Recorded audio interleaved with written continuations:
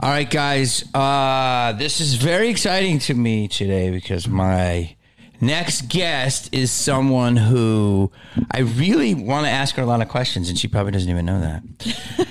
And she is a hilarious comedian, very funny, very different, very unique. She has her first special called Viva la Rose. She shot it over the pandemic at the Rose Bowl, which I'm going to ask you. La Vie en Rose. It was La Vie en Rose, and it was by Comedy Dynamics, a great company. Brian, hello, Brian. How are you? It's on where? It's on Apple and... It's on iTunes. iTunes. It's on the internet. It's on the internet. Please welcome Erica Rhodes. Hello. I probably shouldn't do intros like that. I probably should just talk and then we plug at the end, but I don't know why I do those, but I do. Yeah, well, I liked it. You liked it? Yeah. So it's so good to have you here. Thanks for having me. Yeah, we've been trying to do this for a bit, but we both got a little busy, so. I have so many questions for you. So first time we met, how are you allowed to tell me your age? I mean, the internet has old. Everything. I'm old. What are you, 33? Older. Yeah. Ish. Around there. Ish. After that, it doesn't matter anymore. Oh, no. God. The first time we met, I have history with you. I don't know if you feel like you have history with me. Well, I know we've crossed paths a lot, but I'm curious what you mean because I'm not sure. I'm actually forgetting because we've met a couple times. That hurts me. I remember the first time we met, and you're like, I don't even remember really. No, I just remember a couple funny shows we've done where we're both kind of looking at each other like what are we doing? What the fuck? That's been a lot of shows. Yeah, it's been a lot of shows. No, we were in the belly room, and it was somebody's show. Maybe it was a Tammy show. Yes. Or no, I think maybe it was a Jody show, the C Word, or...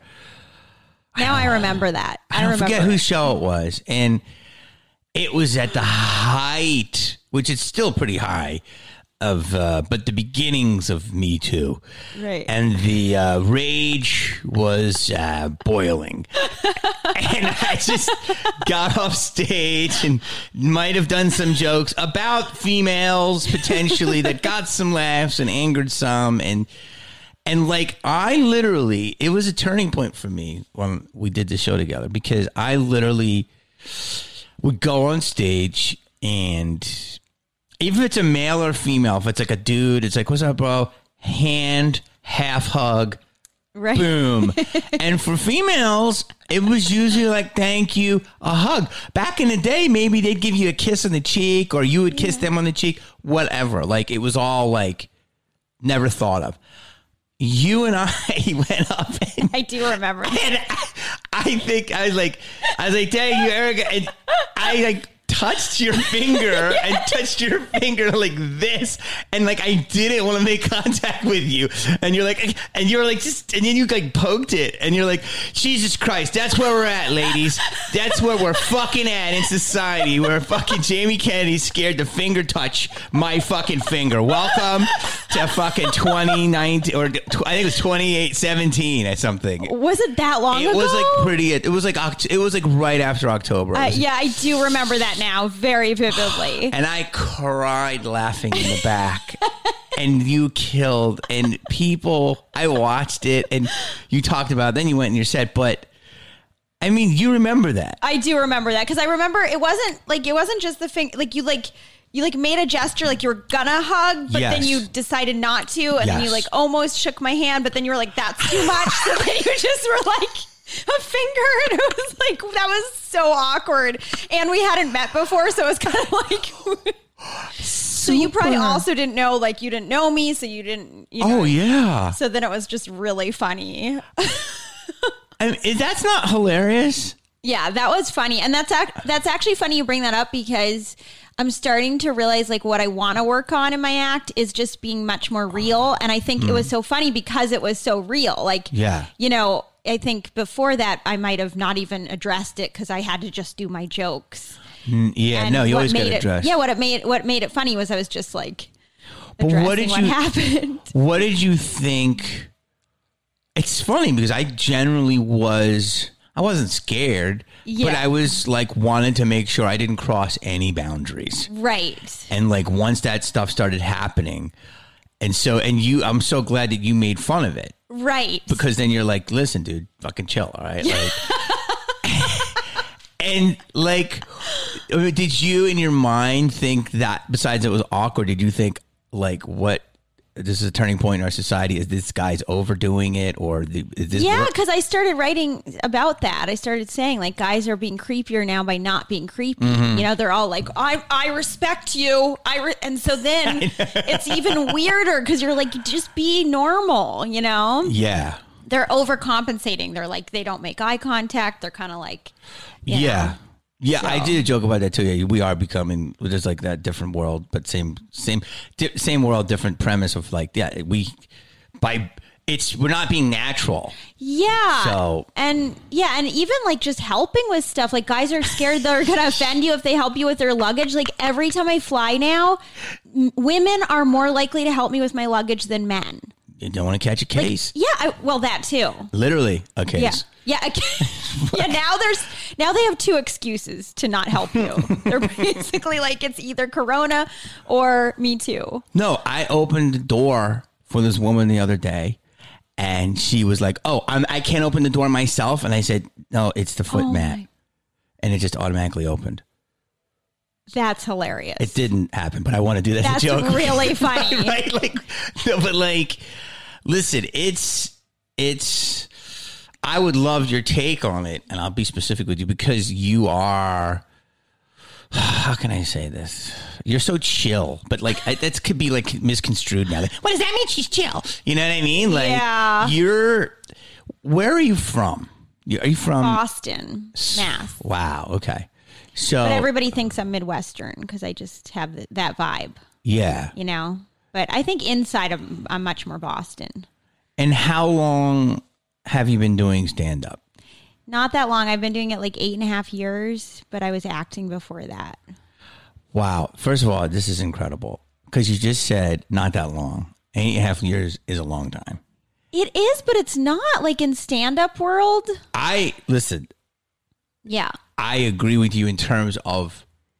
Like how long have you been doing it? 30 years. So, well, compared to that. Yeah, but like, I know in the last 6 years, I've really gotten to the place where I'm like hitting on my deeper cycle, right. which I always wanted to, but I didn't know how to make it funny. Right. Because I really don't want to have to do jokes. I always say the comedians, we just want to spout truth, and the jokes are just for the audience. So you don't burn your stomach with truth. You know, it's like the cheese you put on the spinach for kids to make them eat it. I know. I was watching one of Doug Stanhope's specials last night, and he's just like ranting. Like it's like not really jokes, you know? Mm-hmm. But it's so funny because it's just like he's just all worked up about stuff. And truth bombs. Yeah, and truth. Like at least it's true to him, you know? Yeah. So, So for me, I think, you know, I put in my 10,000 hours. Yeah. So, but like, my road was very different. Like You did acting first, though. Well, no, I got known as an actor. Yeah, and then did stand up. I did stand up first. That's a misconception. You did? Yeah. So like the comics in the scene that know like Eric Griffin and Sherry Shepherd and people I started with, that's what I did. I couldn't get anywhere. And then I struggled for like 6 years, but I did stand up for about 5 years and literally open mics, and then like once in a while, like guest spot at the Improv or the store or whatever. The store had a Please Allow, and the Factory was the best one for me. They gave me showcase clubs because they would showcase they had showcase night. Right. So which they don't have now. And so all unknowns, that was their night, which was cool. Isn't that cool? Yeah. So basically you were struggling as an actor and to stand up at the same time, sort of. Well, I was like, to me, a stand up is like a Bill Hicks, or like, that's the really only person I can ever consider a total stand-up. And I mean, there's amazing stand-ups that I love, but in terms of he never wanted to act. Well, what about like Bill Burr? Bill Burr is an amazing stand-up. I guess he's starting to act now, huh? Yeah, no, he's our Mount Rushmore. But I mean, like, in terms of like, a lot of comics back in the day would do stand-up and act. Even Joan Rivers, but Bill Hicks was like the only one. Even George Carlin acted. Do you know what I'm saying? What about Mitch Hedberg? He didn't act. Right? That's another one. Yeah. Yeah. So they're peppered in. You know what I'm saying? Yeah. So to me, I was doing stand-up, but my stand-up is so acting heavy. I act out shit. And it was a kind of a way to get into acting. And it was like people would use stand-up as a showcase. Right. And then, long story short, boring is that then I started getting acting work, got very busy and stopped for a few years. Mm-hmm. And then I saw Chappelle, who was starring and being in so many movies at a small club in Baltimore. I saw that he was there when I was shooting a movie, Enemy of the State. And I was like, how are you doing that? And he's like, you just write in your trailer. And I realized that he's, obviously that's why he's one of the GOATs. Yeah. But he was still playing this little club when he was a movie star. And I was like being treated like a star. And I'm like, I don't really need to go back to stand up. And then boom, I dug my heels in again, but I only had like 12 minutes. Right. So luckily people like Bob Saget and Craig Shoemaker and Rick Overton, these guys liked me and they let me middle Rick. For them. Yeah. Yeah. So I was known, but I had no time. And that's how I started getting all these offers for colleges, but they were harder. But it was good money. So my agent's like, you got to get 20 minutes. You got college offers when you only had 12 minutes? Yes, but to be fair, not fair, but to be fair, it was those lunchtime shows. Oh, okay. So they're like, why is the dude from Scream and standing on a table doing jokes?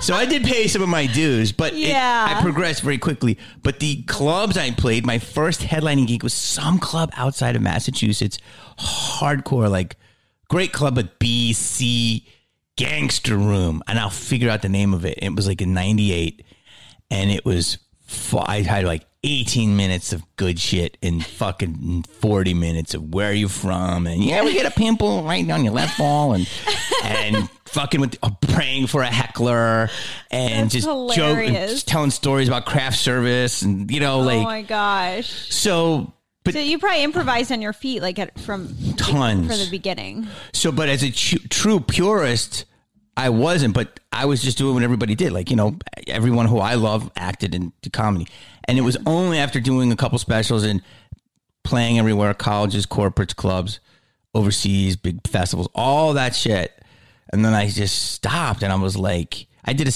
my second special was on Showtime, like I swear to God, like 800 times. And I think it decreased ticket sales. It was like really in a weird way because I'm going off track. But because they're like, well, we can see him on TV. Yeah, so it was DVDs would make you bigger if people didn't know you, and then the clubs would be packed. Then TV and accessibility and the internet clips would get you everywhere. So they were like, I got him here. I don't need him to see him. Right. And then I believe with Netflix and podcasting and social media, that changed it where, I love Erica. I just saw her at Dry Bar. She's so funny. I got to see her in person. Right. Something happened or the connection happened. Yeah, it's weird. It's like they just want to see everything then. Yeah, well, it's like they feel they know you. Yeah. And so I feel like my ticket sales now before the lockdown, were getting better just I think because of all this. It's weird. People have never seen me more in a weird way who like me, but they still want to see you. So your fans are almost super. If that makes sense. It's kind of weird when they're like, oh yeah, I watched a bunch of your clips before I came to the show. And I'm like, why would you do that? I don't have another hour. Yes. Like, so you can hear what you're going to hear again. Yes.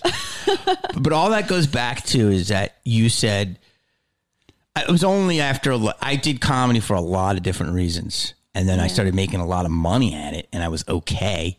But it was only in the last, I would say 6 years that I really said, if I'm going to do it, I got to fucking buckle down and get as deep and dark as I can. And that's going to have to take time for me because I have a lot of baggage because of what people think of me.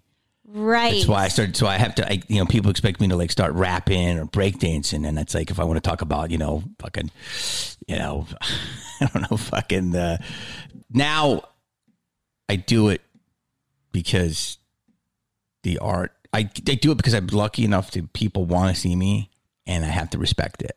And I think there's so many great comics now, and all the shows are mixed with so many people. But also, you don't know, like, you might be making assumptions about what your audience wants. Totally. You know, like, you might think, oh, they want what they've been having, but, like, maybe they want all that dark stuff, you know? Oh, yeah. No, it's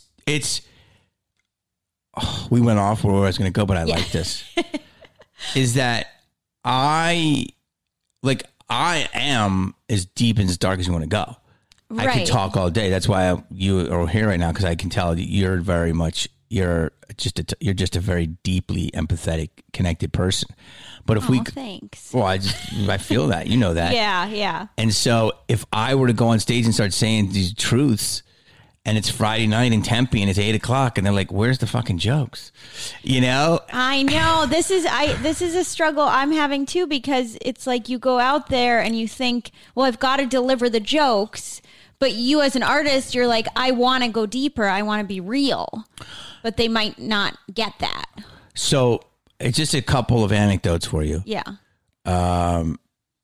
Is two people or three people, you know, Richard Pryor, George Carlin, and Dave Chappelle. So I started reading a lot of books about these guys, and I read books even when I was doing it with Rick and stuff. God damn, what's that guy's name? Dick Gregory has an amazing book. Oh, yeah. Of how to build a joke.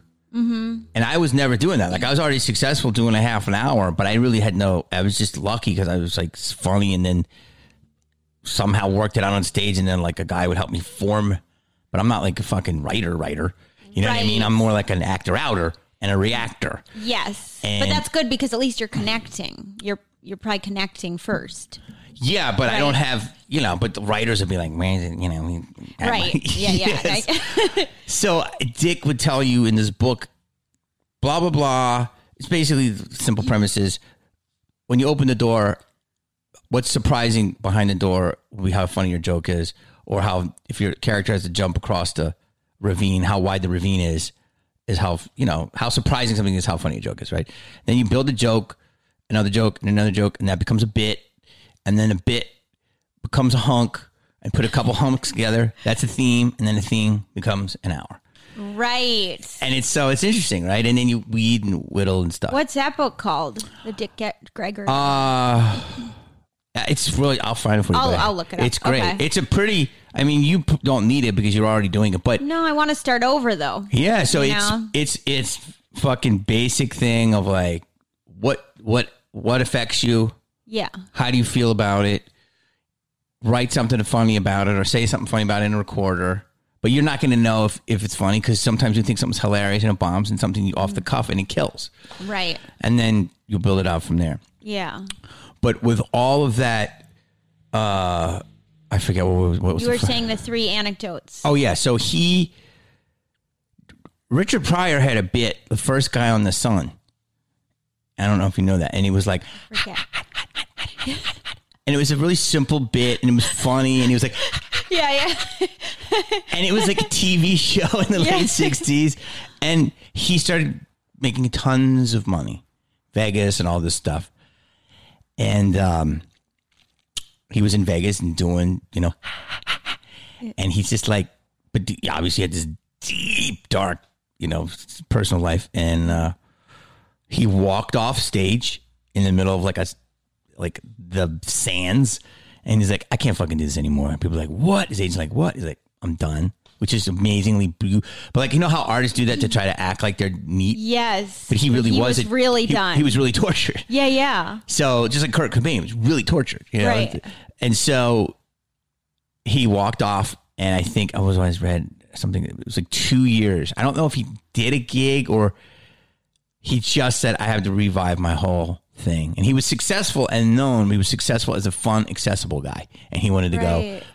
They said they were trying to Bill Cosby him, which back in the day was a different meaning than it is now. And yeah, so isn't that funny? Yeah, that is really funny. So that's him. And then Chappelle, I forget. I don't know what my anecdote was with him. And then George Carlin also had something called the Hippy Dippy Weatherman. Right. And that was like hey, the weather today is going to be like real groovy, like really easy, fun escapism. Yeah. He also, I know, Chappelle, I remember when he was on his break and I would do Cobb's and I'd be like, I thought I would sell more tickets. And they're like, and this was like probably 09, 010, where he was kind of in between figuring out what he was going to do. They'd be like, oh, he's at the, God, it's the greatest club. That in San Francisco? Yeah. He's at the Punchline. Punchline. I'm like, what? They're like, Chappelle's there. It's his 12th night. I'm like, what? So he would just roll up and just announce a show, do 2 hours, build this insane act. And this is before social media was blowing up. And it was incredible, right? And like, so I believe that was his. So I'm saying is all three of these guys had their own transformations. They had like a moment where they were like, this isn't what I want to do. And then I think they had a moment where they were like, I don't care what the audience wants. I've got to go deeper. Yeah. So to answer your question, and I really wanted to get your take on it because I'm talking and it's your pod, is that I started this because if you and I go to the Tempe Improv or we go to Kansas City Improv or Helium, they're going to expect a show. Right. And if they don't know, especially, so if they don't know you, the pressure is you got to deliver to get booked again. Right. If they know me, the pressure is I got to give them a show or Jamie Kennedy fucking sucks.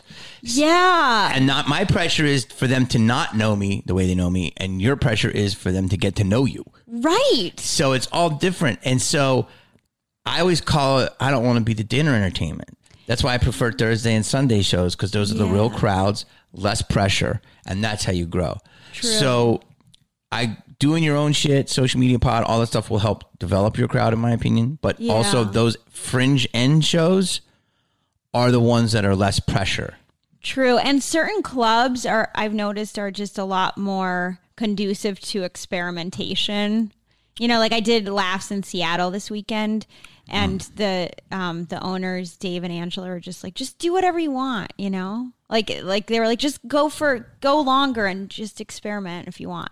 And so that helps a lot when, you know, the club owners are creative people and they get the process. Were you a child model?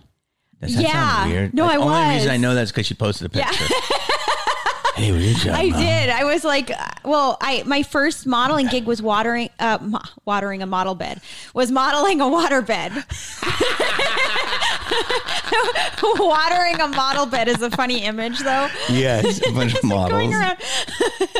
Yeah, so I thought, wow, the entertainment life is amazing. You know, I was 5 and I modeled this waterbed and they were taking pictures and they're like, ooh, she's so cute. Ooh, you know, and pretend to sleep and everything. And that was my first gig. I know. I saw that picture on Instagram and you're this precocious little girl, but how did you even get involved? What was the deal? Well, my mom got me an agent when I was really young because people just kept saying, you've got to get her into acting. You've got to get her into acting. I got compared a lot to young Drew Barrymore when I was little. That's great. Like all the time. Mm-hmm. Because I looked like her in E.T. Totally. I can see that. So I got that. So then my mom just, you know, became sort of like, she attempted to be sort of a stage mom, but I was very stubborn. So there were certain things I just refused to do.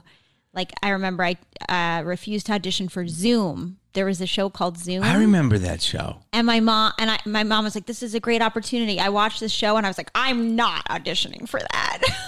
And I refused. Oh, you had demands. Yeah. So wait, this is the late 80s, early 90s. Yeah. And so you didn't even want to do it. You were one of those people that you were discovered.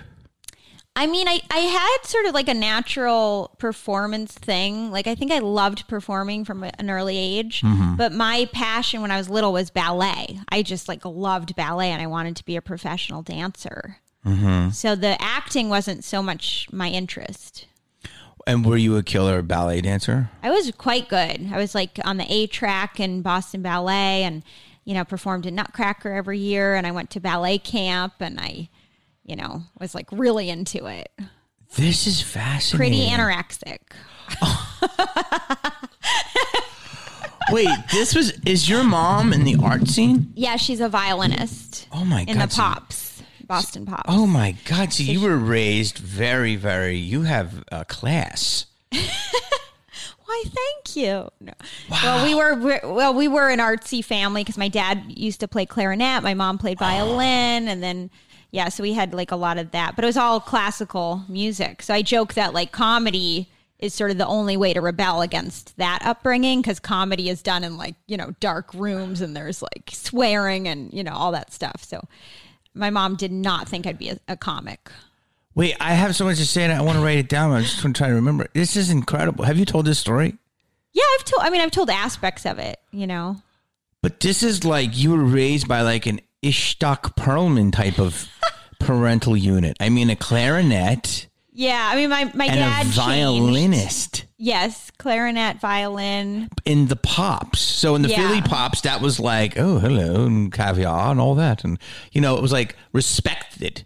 Right. I think comedy is the most under-respected art form of all time. It is under-respected. But it's, the barrier to entry is like balls.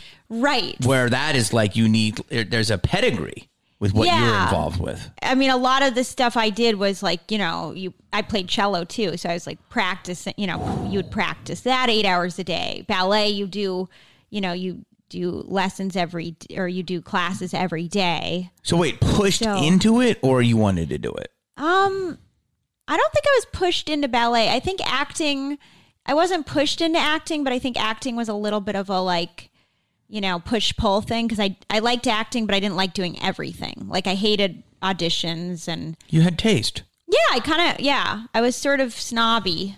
I was like, I don't want to do this. I'll do that. But it makes sense because of how you were raised. You were raised with curators.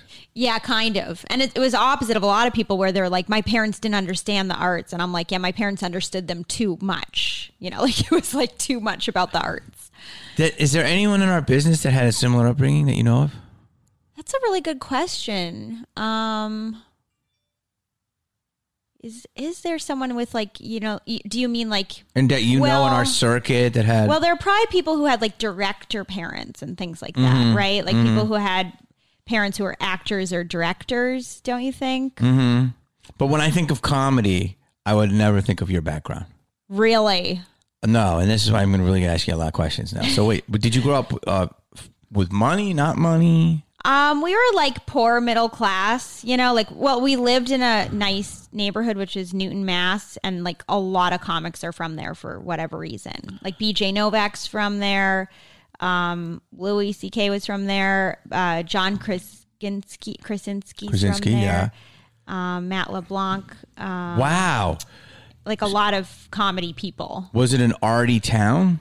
Kind of. I mean, they're very competitive with school. Like the schools are really good, so they have good, art programs and theater programs and stuff. So that might be part of it. So I'm trying to think I mean, Massachusetts is per capita the greatest schools in the world, right? The hardest, most elite schools. So was it in that area? Was it by BU? It was by BC. BC, okay. Near BC. Which is the easiest one to get into. I went to BU for a year. Okay, and I dropped out. You did? Yeah. I'm always, these stories are fascinating of somebody who really started young and still tried to go to college. Well, I was a music major. So I was a cello major in college. At BU? Yeah. Where it's not going to probably be as, appreciated as it would be, I would think, at like Harvard or somewhere. Well, Harvard, you're not... Well, the music school's probably better at BU, actually. Than Really? Okay. Well, in some ways, yeah. Yeah, because they're kind of known for their... Or NYU. NYU, BU, probably similar. Similar, okay. Yeah. But then I went to acting school in New York. Where'd you go? Atlantic Theater Conservatory, which is like David Mamet's school. Jesus Christ. So what I'm seeing is, here's what's... Okay. So how long did you do ballet? Till I was 16, and then I quit suddenly and like abruptly. I just completely quit. You started at how long? At what age? 6 or 8? Probably like 5. So you, like 11 years. Yeah. Quit. Hardcore. You quit your burnout. Yeah, I was a burnout at 16 because I realized I wasn't going to be the best at it. Like there was one girl who was way better than I was, and I was like, I'm never going to be better than Sophie. And then I was like, what's the point if I'm not going to be the best one? And then I quit. I have so much to say on this, but I'm trying to keep my thoughts. Because like people ask me like why I didn't start stuff in New York. And I just said, because LA has an easier barrier to entry. And what I mean by that is I know women in New York that are just dancers. Right. And I'm not even saying ballet, but I don't know, I guess they'd be considered like jazz, but not like, like I love modern ballet. Yeah. Like I love hip hop and all that stuff, but I'm talking like 8 hours a day, toe point, yes. First, third, all of that. Yeah. And they're fucking insane. And they're fucking hucking chili burgers on 42nd Street at like, BJ's fucking tap room. And they would go in 6 calls a day. And if they got like the second line in like Starlight Express, it was like, oh man. We made like, and I'm like, girl, you're beautiful. You're so talented. You can sing. But they had this affinity for the boards. And there's a real, how can I say, remember this because there's so much. What do you mean the boards? Theater. Oh, theater, they right. Love to, There are people that just love to walk the boards. And there's an integrity. They have something called integrity. And I'm like, you could go to LA. You could start auditioning. You're so funny. You could fucking get a guest spot on 2.5 Men or something. She's like, I guess, but like to be like the third line in Cats and then work my way up and then get in the traveling group. And like, there's a ton of these people that are, and men too, that are so, they're fit, they're talented, years of training, and they never really blow up. And I'm always fascinated by that because I'm like, you could do it. You're a move away. And I feel like there's a whole ecosystem of super talented, unused people. And it seems like you were in that world. You're right about New York because they have sort of this snobby perspective about LA. Like everyone in LA is fake and, you're a sellout if you go to LA. But I don't think they realize that they'll really stand out in LA if they actually have real skill. Incredible. Yeah. Incredible they would stand out. And I guess what I'm saying is like you did all the hard stuff. Yeah. And then you went into more hard stuff. So I believe all that training will accelerate you and has probably accelerated your journey because of that. Yeah. Stage presence and discipline, and you're already raised in the art. It's in your blood. But to go into comedy, which literally is like an open the mic. hardest thing ever. Yeah. I don't know if it's harder than ballet. The thing about ballet is this, though. You'll tell me, because I took some classes. Yeah. Yeah, I always want to be well-rounded. But at least you have an exercise and hit and hit and hit and hit and hit. True. Comedy, there's no instruction. Well, that's what I think I like about comedy. Like, I think I always felt stuck with acting, music, and ballet. You're being told what to do. Like, you're just a pawn in someone else's vision. You're just kind of like, oh, someone else has this vision, or someone else wrote this piece, years and years ago. Now we're just playing it, or now we're just dancing it. And comedy, you're creating something from nothing, which that's what I like about it. Yes. No, that I love. But what I'm saying is that there was a fucking great gymnast, but let's just, oh God, I forget his name. Mitch Gaylord. So I equate it like this, and this is my brain. Yeah. You're like a Mitch Gaylord type, but you're not, because you came to the other side. And what I mean by that is I know people that don't do any of that shit, but are just animals, and on the simplest level have blown up in the reality space, making millions and millions, tens of millions. Okay. Wait, when you say reality space, do you mean like a reality show? Oh, or when that's popping, right? And here, here's you, or someone like Mitch Gaylord. I think he won a bunch of golds in the 80s, and he can just do these incredible things with his body and tumbling and pommel horse and the hardest physical, your whole life. You're a gymnast, and it's all you do, eat, sleep, blah, blah, blah. Yeah. And I would always look at that in my head, and I'd go, this is incredible. But where's the money in it? Right. And I feel like a lot of these people get fucked. Yeah. Because they're experts at what they do, but where's the fuck? Like, that's what I'm saying. These people in New York are so good. But where's the money? But that's why I think the money is in creation. Like, if you create stuff, that's what people really value. 1,000%. So that's what I'm saying is they already have what I'm saying is you're doing it correctly. You have this hardcore base that most people will not have. Yeah. And now you're going to say, fuck it. I'm going to create and own my shit. Right. But it's crazy that a lot of people will still be in that pawn game. And I'm like, you're just this super high-end pawn. It's interesting because then you kind of think, well, what is an artist? Like, is an artist someone who's just sort of like a pawn in someone else's vision, or is an artist someone who has to be the creator of the vision? You know? That's a great question. And I'm going to tell you, it's definitely the second. Yeah, maybe. The artist is somebody. Someone has to create something. And art is, they say subjective, but art is art. To me, the Kardashians are art. You can call it pop art. You can call it whatever type of art. That's no less art to me than The Irishman. It's just a different type. It's just a different thing. And it's the people that are too snooty that don't want people in. But that's an interesting quandary because my mom and I were watching that documentary about when they were faking the art. What is that called? Made You Look? Yeah. Have you seen that? I heard of it. On Netflix? I haven't looked yet. And my mom was cracking me up because she kept looking at these pieces of art and she's like, well, anyone could copy that. Yeah. She was like, of course they're copying it. It's two colors of squares, because they're all modern art. So then the question is, well, it's art to some people, but it might not be art to other people if it's so easily replicated.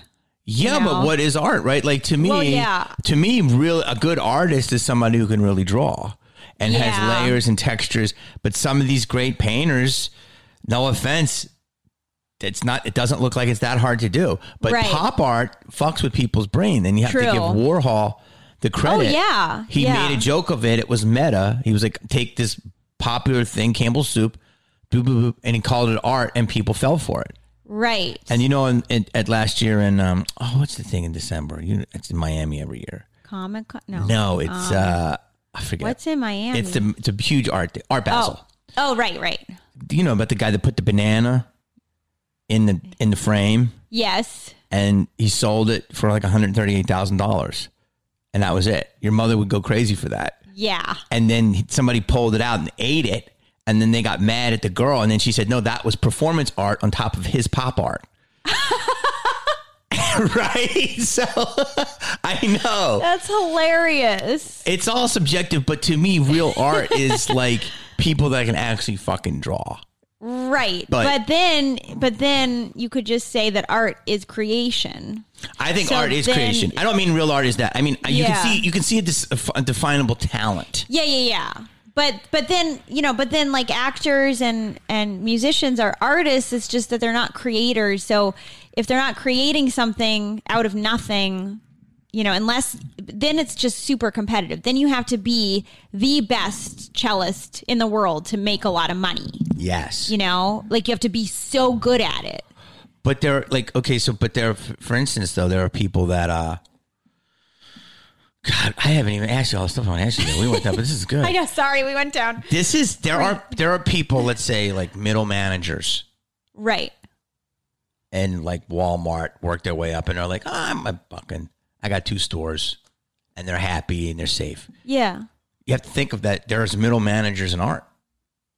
Right. Like you ever hear an actor say, man, if I could just get on a 3 camera. Right. Which is a sitcom. It's the greatest job in show business. I got my weekends. And it's like, and that always shit rubbed me the wrong way because it's like, okay, yeah, you can do that. But what are you here for? Right. Well, I think that's a question most people don't like spend time agonizing over is like, what do I really want to do? Yeah. Or what do I want to say? And do you feel that you're in that place? I'm in like an agonizing place. Yeah. So wait, there's so much to go back to. So you're this child model. Were you a prodigy ballet? No, because I wasn't flexible. Wait. So that was the problem. Like my leg I couldn't get my leg up. And I used to sit in splits. I really did. I used to sit in splits for like 2 hours while doing my homework. I would sit in a split because I had to get more flexible. But that's your body. Your body's either really flexible or not. And you can work on it. R.I.P. to your DMs. What's that? Your direct messages. Jesus Christ. You just announced to the world. I used to be really flexible. I used to sit in splits. Too much? That was a long time ago. Long time. So wait, and I agree with you. There's just natural and there's not natural. Yeah, like that, you know. But so you're also a cellist. Yeah. So anyway, that's an incredible... You were taking on two massive And then things. I started on radio, you know. I did the radio show, A Prairie Home Companion, which is like an NPR radio show. And I did that when I was 10. So I did that my whole life, too. For how long? 20 years or so. What does that even mean? I know the Prairie Home Companion is. Yeah, that's what it was. So it was like a live, show. We would do like skits and stuff. Once a week? I wasn't a regular, but I would be like a guest on it. NPR? Mm-hmm. You have such pedigree. Like, you have such pedigree. Yeah, I have a lot of different things. It's just that, like, none of them blew, not a single one of them was the thing. Are you Gemini? So, no. That's what I am. You are? What are you? What's your birthday? May 25th. Okay, I'm Aries. You just had it? Yeah. Okay, there's so much. So... How did you even get into comedy, and why did you do it? When did you the stop radio modeling? show was the closest thing because, Prairie Home Companion was comedy. And so I'd get a lot of laughs on that, even from an early age. And then he had me start writing my own sort of sketches. At one point, it was like a Dear Diary thing. So I would just be like, Dear Diary, today I did blah, blah, blah. And I would use my real life experiences in those skits. So later on, I looked back and I was like, oh, that was sort of stand-up. It was just like a weird version of it. Mm-hmm. It was more like a monologue, but it was kind of stand-up because I would write it myself. Well, were you a fan of stand-up? No. I mean, I barely knew much stand-up at all. And you were born in the Mecca. In Boston, I know. I once met, who did I meet who told me, a comic told me that I should lie and say I started in Boston because people would respect me more. They're like, well, just say you started in Boston. I think it might be the most respected place of comedy. To start comedy. Yeah. Yeah. 20 greats may have come out of there. I know. Incredible, past and present, I should have started earlier, but it just took me a long time, know? Well, how old were you when you started? Or I was I was in my late 20s. Why did you start? Because the acting was not working at all. And my manager, who represents like a lot of really good comics, was like, I could see you doing stand-up. And so I sort of started, but it was out of frustration. It was like the acting, which is good. That's how you should start. Got angry, and I was like, This is good. Yeah. I'm so glad you're saying this. That it came out of anger. If you trust my opinion or not, it's all the right reasons. Really? Yeah. I was like, I can't just wait around for an audition. Perfect. I need to express myself. Perfect. I'm serious. I'm going to ask you some questions about the other angle of that. But it was anger. It was the only thing I had. Yeah. And it was the only thing that welcomed me. Like, even though it doesn't want you, if you do well, it welcomes you. Yeah, it took me a while to do well, and I was definitely an outsider in the beginning. They were like, who is this wannabe actress, wannabe comic? They didn't... Who's saying that to you, though? Well, it was just sort of the vibe. It was a vibe, That's what's annoying. Yeah. But it's like, are they successful? Are they good? No, that was like in the open mic era. I know, I hate that. That was when they were just most judgmental people are that. But my manager luckily told me, he's like, listen, there's going to be a lot of guys in the open mic scene trying to give you advice, like they know everything, and he's like, you're gonna just go past them so fast. And he's like, just don't listen to any of them. Wait a minute, who's your manager? His name's Bruce Smith. Over at Omnipop. Yeah. Okay, so, and you got with Bruce when? Before I started stand-up, so like I've been with him 9 years now. And when did you start in New York or LA? LA. So you moved to LA when? Like 15 years ago. It's embarrassing now. I'm like, yeah, I'm still. No, to be an actress. Yeah, to be an actress. So like 05-ish, 6-ish. Yeah, or maybe it was 07. And did you have Bruce then? No. And then you got him kind of right away? Or no, you got a couple years later? No, it was like 6 years of like doing really weird acting jobs. Like I did a web series before any web series really existed. It was like the web era. when things started. Yes, Webbies. I did Webbies. I did a couple. Presented at the Webbies a few times. Oh my God. Wait, so okay, obviously Bruce is a legend. Presented at the Webbies. I know. Do you know what my first joke was? What? My first joke was and I think it was like 2014, and I think I didn't present with Jenna Marbles, but I wanted to. But I took a picture with Jenna because I was like, at the time she was like the #1 person on YouTube.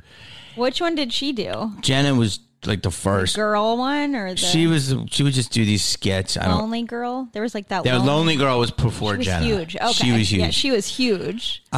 She was after Star Wars Kid, but my joke was I'm presenting, and it was this big thing, the Palladium. It was like, wow. Yeah, it was like 7 years ago, and it was like starting to blow up. And I said, I'm presenting here at the Webbies. I go, I guess my career is buffering.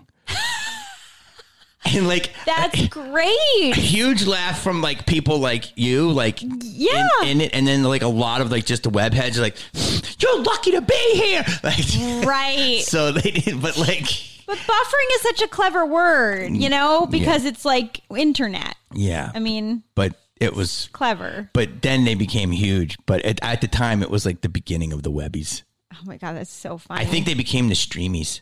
Yeah, didn't they? Yeah, they became the Streamies. Webby sounds so dorky. Yeah, I think you're right. They became a Streamy. Oh my gosh. So now wait. So here's what I was saying. So obviously Bruce was right because Bruce is a legend. He has so many people. Yeah, he's great. So he put you in open mic circuit. Yeah, he like would help me get little sets at like Flappers and and I would bomb so bad, just like silence. Yeah. And I had no idea what I was doing wrong because I was like, I wrote these jokes. They're clever jokes. I'm doing I memorized them. What's wrong? What's missing? Now, do you like doing stand-up? Yeah, I love it. Do you like it out of all your art forms? Yeah. Now, people would probably wonder why I asked that question. Yeah, why did you? You think some people do it who don't like doing it? I mean, you're looking at one of them. Oh, not all the time. Well, I don't always there are days when I'm like, I don't know what I'm doing. Like, this is painful, It can be painful. I don't want to do these jokes. Like, lately on the road, that's why I'm telling you I'm having that, that moment of I've got to figure something out because lately on the road, I'm like, I can't do these jokes anymore. My openers are probably like, this girl is so annoying because every time I'm just like, I can't do this. I can't do these jokes. I fucking hate that too. I hate that feeling. And then you'll have 2 new jokes. You'll be like, I have 2 new jokes. I'm going to open with those. And then you're like all excited and you do them and you feel so good because you're like, I've got new stuff. And then the rest of the set is like as you lose your enthusiasm. What do you want to achieve with comedy? I just really want to get to that place like we're talking about. Like I want to get to a very real, authentic place, and like not, and I like the dark stuff. Like you were saying, I like dark. I like stuff where it's like, can we laugh at that? We're not sure.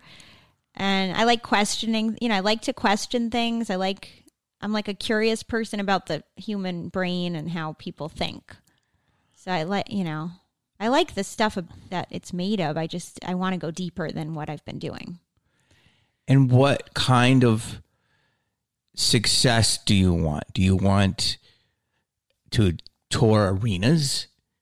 Would you be happy doing theaters? I think I'd be happy doing theaters, honestly. And just putting out like a hipster, special, or do you want to go mainstream Netflix?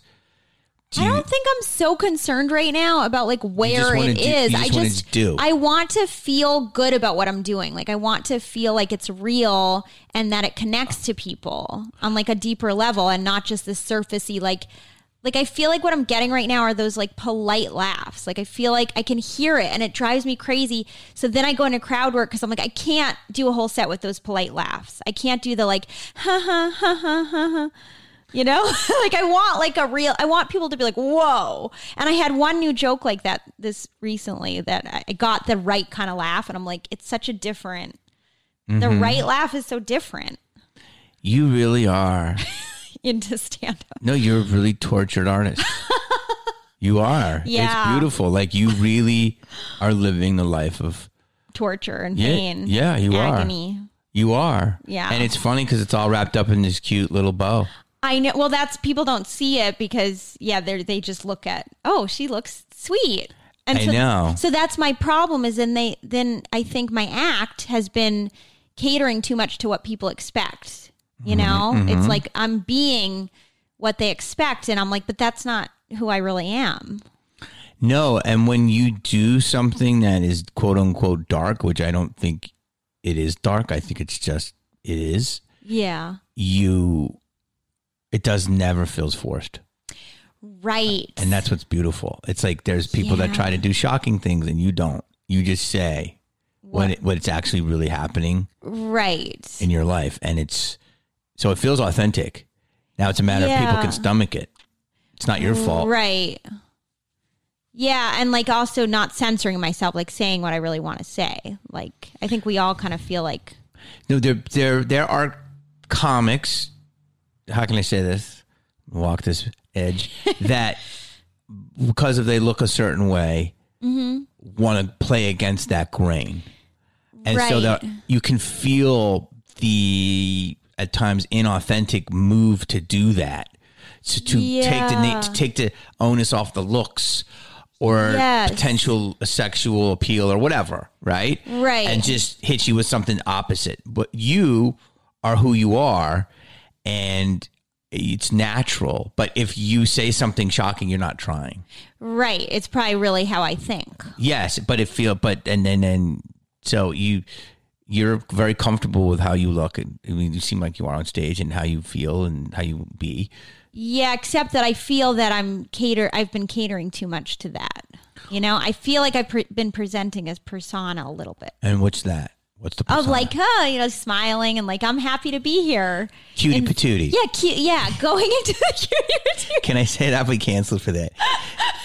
The Cutersons. Yeah, I'm kind of like sick of being, like, I think you hit an age where you're like, cute is not really respected. Like, you know, like no one's like, oh, she's so cute. Like, she's like really good. You know, they're just like, oh, she's cute. She's not a threat. She's like sweet. And I'm like, that's not really, when people know me, they're not like, oh, she's so sweet. They're kind of like, can be tough to be around. Are you tough to be around? If you know me well, I'm very much like I need a lot of alone time and like. I love it. Yeah. I wish we were both alone right now doing this podcast, but still doing it somehow. How is that tough to be around? That's good. Well, maybe what I mean is I have trouble being around other people. Maybe that's what I mean. You know, because they annoy you. Yeah, I get annoyed pretty easily. Because people are generally not that intelligent. That too. Do you find that? Yeah. Yeah. I find or not funny. You know. That is the biggest problem we have right now in this world. Yes. Is that the simple way to say is that a lot of people just don't get it.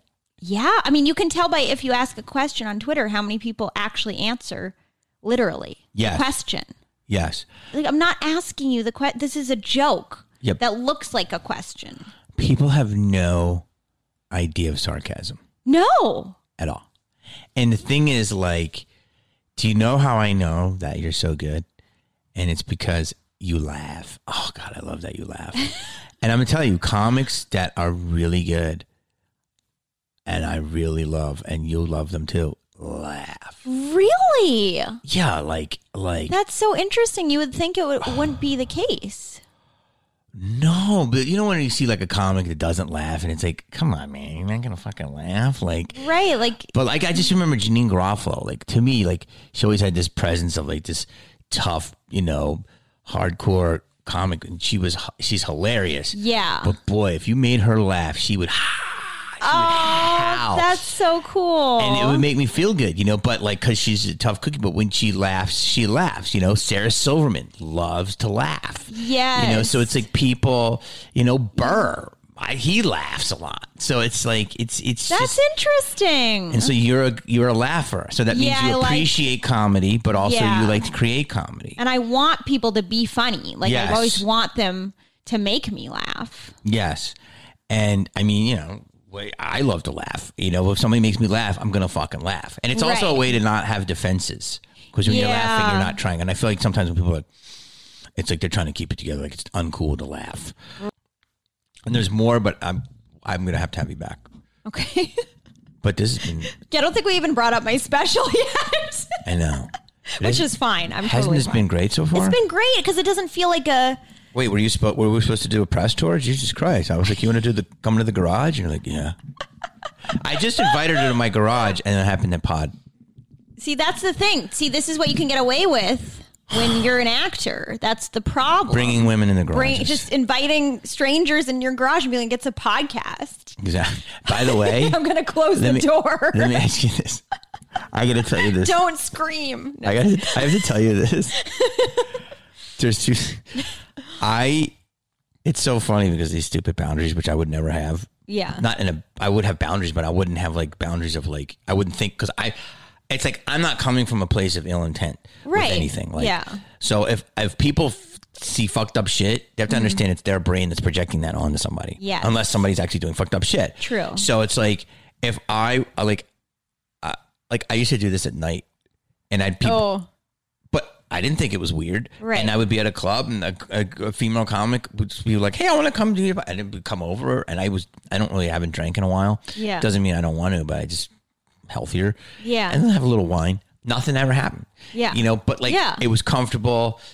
And I thought, I guess that, and now it's like, I don't know if I would do that again. Yeah. It's like, it has to be daylight out. Yeah. And it's like, but it's weird because there's no ill intent in my heart. Right. And so it's like, also, like, just like tech. It was so funny. There was a male comic who I was DMing with, and I don't really know that well. And I DM'd them, and they DM'd me back right away. And then I was gonna DM them again, and people were like, if you DM again, it's like 1:30.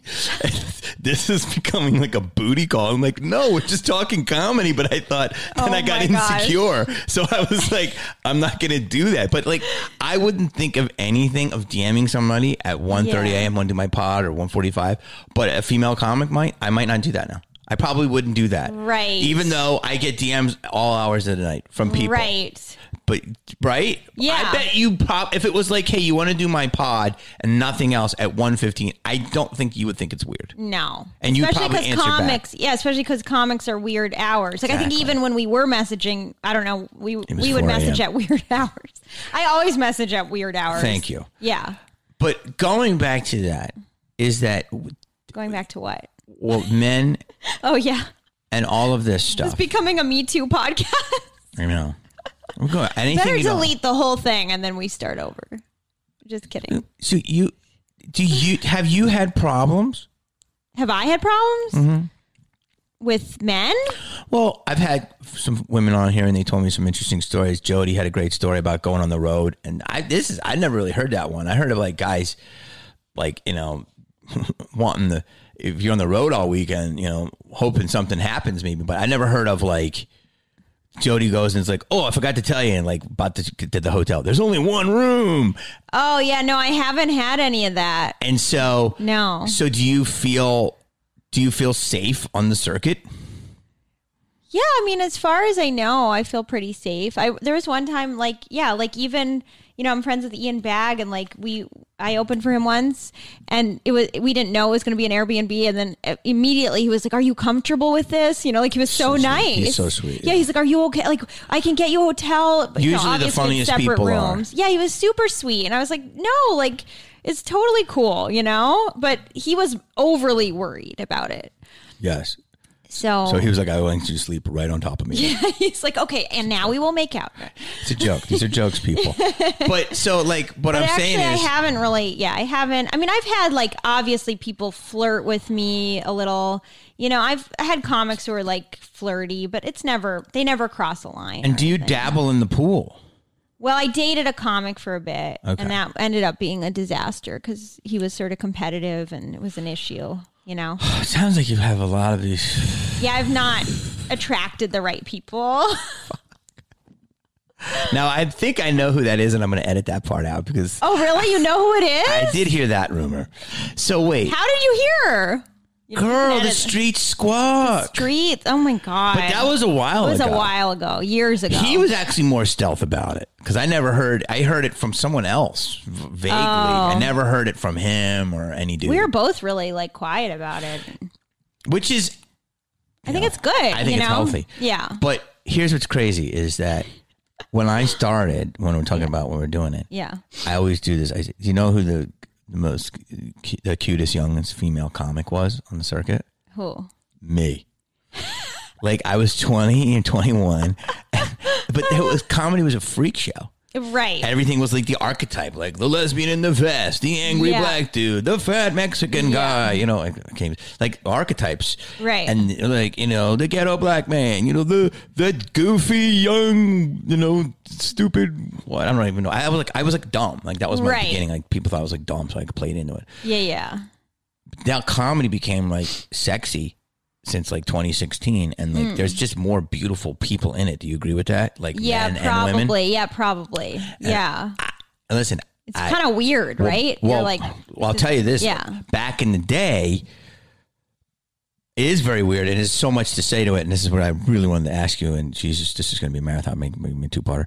Is that you got me on a good day where I got so much shit done that I had time for you, and I wanted to because I've been wanting to really talk to you. Yeah. Is that when I started, it was a freak show. It was like last house on the left. It's the only thing you had. And there was no barrier to entry. And there was like some sexy, like wild women on the circuit, but they were all older MILFs that were dipping their toe in or wild. And they were funny at the dinner party. Like they should have probably been on Housewives, but that didn't exist. And, and I was like this, younger thing. And so, there might have been a few liaisons. But like, it was like after 2 or 3, it was like, I was like vowed. It was like, you just never, but there was more in the open mic circuit. I vowed never to mess around with the comic. Right. And then you did some movies and TV and stuff, and you date actresses, and then eventually you're like, I'm never going to mess around with an actress. And you're like, please just find me a candle maker, but I know. But so it's like, but it's what we do. It's our space. It's intimate. Who you meet. You're 4 hours in a comedy club with somebody is probably with more couples in 2 years to get to know each other. It's very raw. Yeah.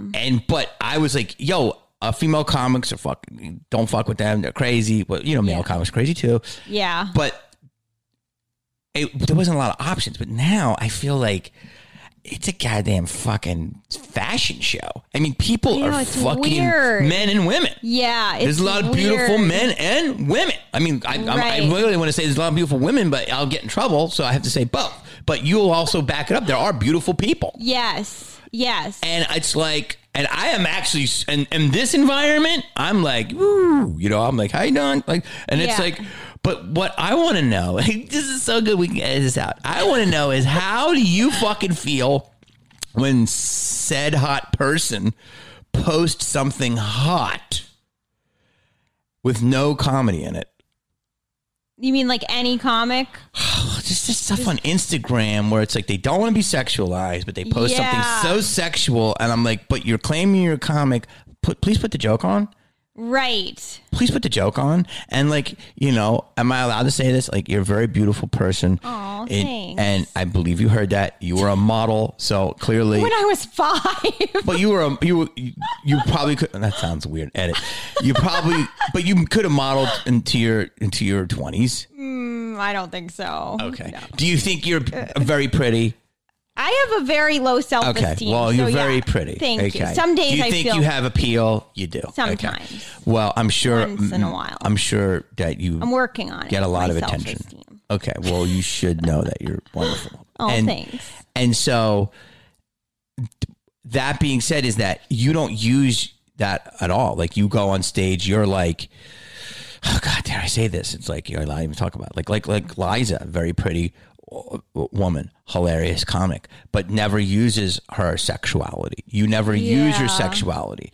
And so there will be people out there that will use their sexuality. Right. And then there are people that won't. And I love, you should do whatever you want. But I love the fact that you go up and you're like, joke first, everything else. If it's there, God bless you. Right. But you don't go out of your way to look frumpy. But you don't go out of your way to look. Sometimes I think I just don't know what looks good. Like it's just not knowing. So some days I feel like, oh yeah, that was a good outfit. And then some days I'll see a photo and I'm like, what was I wearing? Like, what was that choice? Well, it's like if you are an attractive, I'm going to say female on stage, you guys are going to look at that. They're going to feel some type of way. And then if you make a person laugh like you do, then it's going to be like, oh shit. You know what I mean? So it's going to be a win-win. But at first they're going to look at you like, oh, she's fucking pretty. What's up? That's funny. It's so funny because I guess I just don't see myself that way, And that's okay. Yeah. But I'm working on that. But I'm also kind of like, the reason I probably don't lead with it is I don't like feel that way. I feel kind of like a chill girl next door type. Which are obviously very attractive. That's what a lot of girls. Sometimes. I'm trying not to get in trouble here. But so my question is, because you said it's weird. Now, what I think it's weird, but what do you mean when you say it's weird, all these attractive comedians? Oh, that? And I understand what you're saying, but I want you to say it. Oh, well, I guess the reason I think that's a little weird is because comedy used to be like for sort of people who felt like underdogs in different ways. It wasn't always like an attractive thing, but to see someone who looks like they've got everything together, it's kind of like it's harder for them to be funny, I think, immediately, because they look like, what do they have to complain about? Right? Like, well, it wasn't like sometimes it was always you were being kind. It was always the last choice on the left. When I say the last house on the left, it's comedy was like, I didn't want to be a comic. Right. I had nothing else. Yes. And it was like the thing that I would do, and I would get hit over the head and I would bomb and I would go back to this masochistic thing, but just delusion of just a snicker from some poet in the back in a Venice open mic, or just one comic going, hey, that one thing you did, that was kind of funny. I'm like, yes, like I'm so delusional. Right. And I needed some type of affirmation that I kept doing it. And then, but the general pop thought they would always say, you're weird. And so that meant go into this. So you're saying if somebody's really pretty and they're getting hit on all day and they don't have to use their personality as much because their looks in our society the way it is, why would you do that? Right. I have my theories, of which I've heard from other people, females mostly, have told me about said people. The social media, the attention. Do you feel it's that? There's more attractive people doing it? Because of social media makes you, it's like, oh, I did something and I got some fake laugh on my Instagram. And then, I'm fucking funny. Well, don't you also think that more people in general are doing it? So in general, you're going to have more of every category because more people are doing it. So you're probably just noticing the attractive people. You're like, wow, there's so many hot people, but really there's just more comics in general. Yes, I would say that, and which I think is good. And there's no barrier to entry, and it's a wonderful art form, and everyone should do whatever they feel. But I think you should have to feel not attractive to do it, even if you are attractive. You shouldn't be like, I'm so hot, and then I'm also funny, and I'm also got, like, to me, I never connect with people who have that sort of confidence. Like, if they're saying they're so hot and they're really funny, then they... Well, that's true. Then good for them. But if they're saying that, but there's nothing funny, then yeah. But there's something happening in social media. Yeah, I can see what you're saying. That's almost disrespectful to the art form, and I'll figure out how to edit this part. Well, I think what you're saying is there are different kinds of comics. There's the comics who are really doing the road and like honing their craft. And then there are comics who are like, I'm going to dabble in comedy and be a TikTok star or something. And because I can gain traction being somewhat funny, but having these hot photos. I know what you're saying. I think that the thing that I notice is just that everyone's a hypocrite online. Like we all are just putting out there what we want people to think we are. And so that's the problem with all of it. But it's not just comedy. It's like everything. Everyone's putting out this false persona online. So Good save. You are such a scaredy cat. I'll edit it. I'm the one that would catch the heat, not you. Okay, I guess what I'm saying is, don't like Elaine Boozler. Like, be funny or not be funny. Elaine Boozler was like, what you're saying is what comedy used to be. Like, she was like a big, loud, wild woman, you know. I think she's attractive, but she wasn't like a typical, like, but now like there's like Victoria's Secret models doing comedy, and you should do whatever you want, but like, yeah, I don't really, well, it's a you know, grind. I have seen some, I've seen Instagram people that say they're comic. Yeah. And then I look at their thing and there's not one photo of doing comedy. They're on a beach. They're in a bathing suit in almost every photo. And I'm like, how are you a comic? Where's like, you don't even have one photo of a mic, like holding a mic. It's disrespectful to the art form. It kind of is. I agree. It definitely is. Yeah. You gotta like, in order to be a comic, you gotta like be doing these clubs, you know? Yeah. Like I don't have, I guess what I'm saying is you're someone that points out hypocrisy, and you kind of did, but you didn't want to go there, and that's okay. Is that this is like, I am not the police of anything. Like, I'm just happy to be able to participate in this form. Yeah. I just hate when people, because I just wanted to know how an attractive woman feels who is really funny, and you know, that's your whole package, whether you feel that you look whatever. I feel like I'll like once in a while post like some photo, you know? I never see you do that. No, I guess it's been a while. And you just, let me do that. It's been a while since I've been like, you're never in lingerie and you're like, two Jews walk into a bar, you know, but at least like that I would respect. But it's like, just like a picture of a fit tee and like, is this girl really a comic or is she? No, I'm saying there's a thing. There's somebody said it, and there's a term for it, and I'm going to give the credit to the person that said it, who I have to have on the podcast, Ariel, who said this to me. You know, Ariel? Yeah. She said there's something called hotfluenza.